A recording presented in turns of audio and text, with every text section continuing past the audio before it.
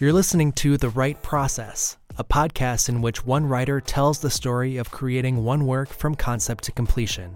I'm your host, Charlie Jensen. The Right Process is brought to you by the Writers Program at UCLA Extension, helping you reach your writing goals one page at a time. Enroll now at uclaextension.edu. Hi, this is Dorothy Blyskal, and I wrote the 1517 to Paris. UCLA Extension Writers Program alumna Dorothy Blyskal worked as a production assistant on several features before landing the job as the writer of the Clint Eastwood film The 1517 to Paris, which she adapted from the autobiographical book of the same name. The 1517 to Paris tells the real-life story of three men whose brave act turned them into heroes during a high-speed railway ride.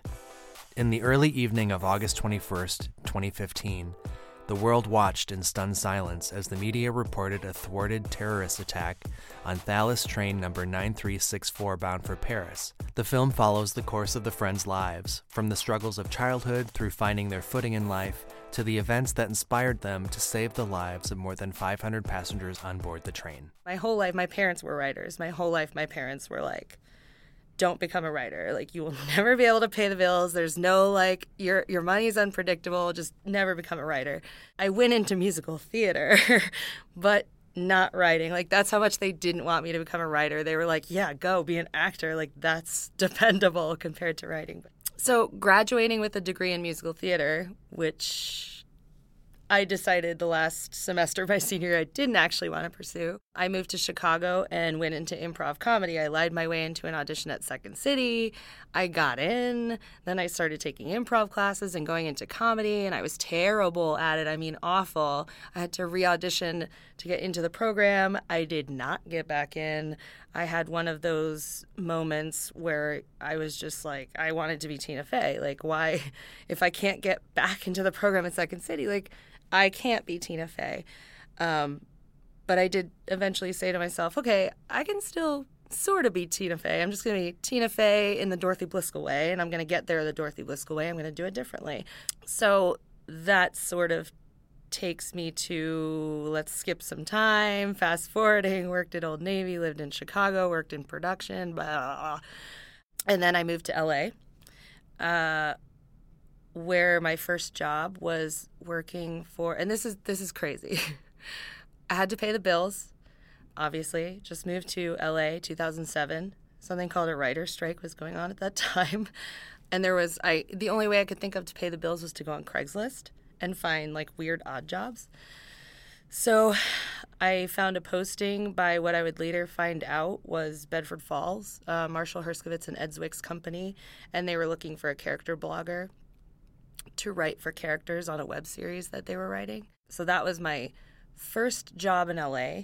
That was my first ever writing job, and that was my first ever inkling that I should go into writing, because I started thinking, well, if I can like Facebook for these characters and I can tweet for these characters, like I must have some idea how to talk for characters. So that's when I started thinking that that I should consider going into writing.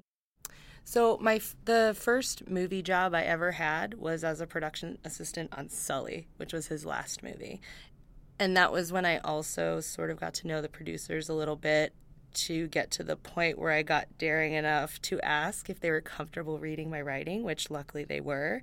And Christina Rivera, who approached me with the book, read a couple scripts of mine. And she came to me after having read some of my writing and asked if I wanted to read it. I ordered it immediately on Amazon. I read through it, and I just remember it was like the day after Christmas, 2016. I'll never forget. She asked me, do you think this could be made into a script? Do you think this could be made into a movie? And I was like, yeah. And she said, do you want to do it? Do you want to give it a shot? You won't get paid for it. The only pay you'll receive is that Clint Eastwood will read your writing. And I was like, where do I sign? That sounds fine to me. I didn't have a lot of experience in serious writing. And by I didn't have a lot of, I mean I had zero experience in dramatic writing. So at the UCLA Extension Program, I took sitcom writing classes and sitcom pilot spec classes. I did all the comedy writing you can possibly do. So that was like all my training was in comedy writing. But when it came to this, I realized that I would have to pull myself down out of the clouds and get serious and do the drama thing. So when she first approached me about that particular book, I was a little concerned because of how serious it is. But after reading it, two things stuck with me. One was the story of the mothers, which is still serious, but it's like it comes at it from a different angle where it's a little lighter. And then the other thing I wanted to do was show the perspectives of the lives that were saved, because I thought, to me, that was so interesting. Because you can hear all the stories about all the heroes, but, like, don't you want to know, like, who didn't die that day because of them? The book itself is kind of all over the place in a great way. It works for a book, but I knew that when it would go to screen, it was going to be difficult for people to follow. So I knew that I had to sort of put it in chronological order. I went through and numbered each scene in the book. It was sort of cinematically written to begin with, so it was kind of easy to chunk out scenes and be like, okay, this is scene 1, this is scene 2. But at the same time, I would also say, all right, well, this scene isn't necessary to the point of it, so I would sort of like cut as I went. And I think I was left with like 140 scenes, essentially, which I then numbered and put in chronological order so that it made chronological sense. No one ever tells you how to do an adaptation. Like I said, I'd taken a lot of classes and, pilot specs. I know how to, like, create my own thing from the ground up, but I don't know how to take someone else's incredible work and, like, still do it justice, but change things that need to be changed cinematically. I typically outline, I'm a good writer, normally, I promise, but when it comes to adaptations, it makes more sense to me to just take what's there and turn it into whatever works for the scene, and then sort of organically like figure out like, okay, well, we don't need this character, so I'll cut him out of the scene and we'll never see him again, stuff like that. I think it normally requires more planning, but I like to say that writers are sort of like organizers, and when you're doing an adaptation, it's like we're going into someone's closet and just taking stuff and being like, okay, this needs to come to the front and this needs to go here, this can get tossed out, it's stuff like that. That's how I feel when I do an adaptation. I just take it and like reorder everything until it makes sense, and then throw in some dramatic flair along the way, hopefully. I'm a fast writer. I did not know this ahead of time until Christina, the producer, asked me how long it would take to write the script, and I told her 2 weeks. And she was like silent on the other end of the call. And I was like, well, the first draft would take like a week. I mean, and I'm just saying like the second draft will take 2 weeks. And she was like, Dorothy, I wasn't quiet because it was too long. I was quiet because that's incredibly fast. I'm not used to that. So I had no idea that that was fast. To me, I like to sit down and I like to write, and I like to live in the world. I just sit for like my 8 hours and I do it, and then I take, I go to bed, and then I wake up the next day, and so it's usually only like 3 or 4 days of actual writing. This was a little different because I had to research things like how to build a gun to put that into the script. So I started the first draft on a Monday, and I had to email her and be like, hey, it's not coming to you till Saturday.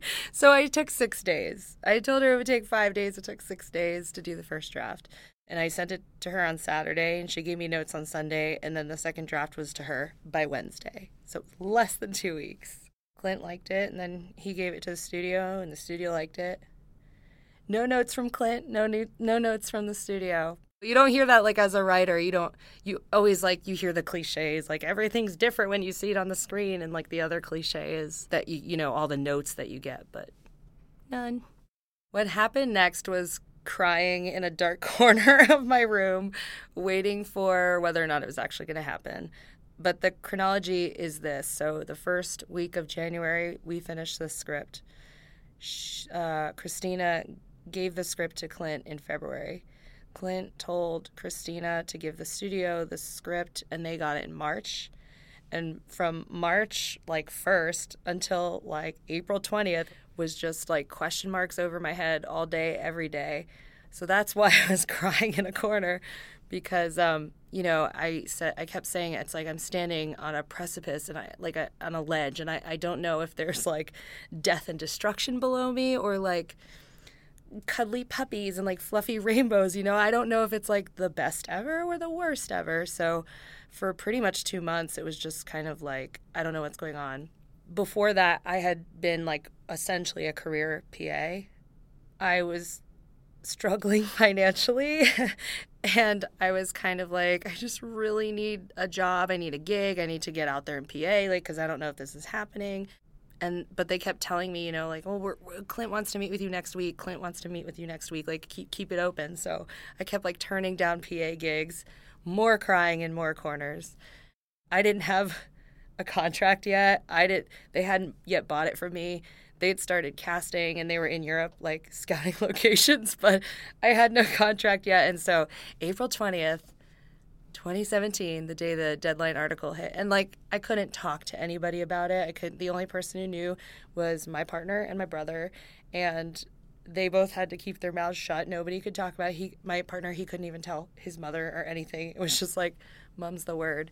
But then when the deadline article hit April 20th, my Facebook feed just like exploded. And I was like, I didn't even get to tell everybody. Deadline did, but it was still cool. And I met with Clint and the 3 guys. Like, I showed up for the meeting fully anticipating they'd be like, no, not this week. It's another week. But there stood Clint, reached out his hand and shook my hand. Great script. And then he walked me into the meeting room, and there were the 3 guys sitting there on the couch. And the 2 heads of Warner Brothers, like, introduced themselves to me. And I had no idea that this would be, like, such a reception. Like, I just thought I was like, this isn't even going to happen. And then it was like, oh, my God, everybody in the whole world is in this room. So it was just crazy cool. And then from there, they did finally buy the script, just so you know. There were a few changes, like, from the producers, just, like, stuff that I wouldn't know, like military, like, terminology and stuff like that. I'll add that in and change this and blah, blah, blah. But, yeah, then they started shooting July 1st, and I was there for the first day of filming in L.A., the only day of filming in L.A., which was mind-blowing. Like, it still has not hit me at all, so it's kind of disappointing when people are like, what was it like having people say your lines? Or, like, I don't know, I wasn't there. It's still, like, crazy in my head. So, but yeah, I was there July 1st, first day of filming. And then in end of July, beginning of August, I was in Atlanta, where they did more filming. Most of the filming was in Atlanta. And then they went to Europe without me, and I cried for like 3 days because I was like, I want to go to Europe too, but I didn't. And I'm sure that was the most fun part without me. It was kind of useless for me to be there. I love being useless. I did get to see, like, Jenna Fisher when she said my lines, because I am like the biggest Office fan ever. And so when she said my lines, it was just like, oh my God, life is happening. Things are real. And I went up to her afterwards and we had like a moment. We talked about how much she loved the script. So yeah, that was pretty cool. I have found that people, well, I mean, you would expect this. Like, people are more willing to listen to your pitches and your ideas. But I do have a lot of stories and passion projects about the LGBT community and women's rights, that it's really important to me that those stories be told and heard. And so I've definitely gotten the opportunity to talk to people about those projects, thankfully, because I felt like those projects would just be something that I would always dream about doing, and no one would ever do them, and they would just fall by the wayside, and people would forget about the tragedies that happened. But I've definitely gotten the opportunity to actually talk to people who want to listen to my ideas about the stories that matter to me. The Write Process is produced by me, Charlie Jensen, at the UCLA Extension Studio. Audio support and editing were provided by Jamie Moss, Eileen Keegan, and Hannah Sutherland. For more information on the Writers Program, visit writers.uclaextension.edu.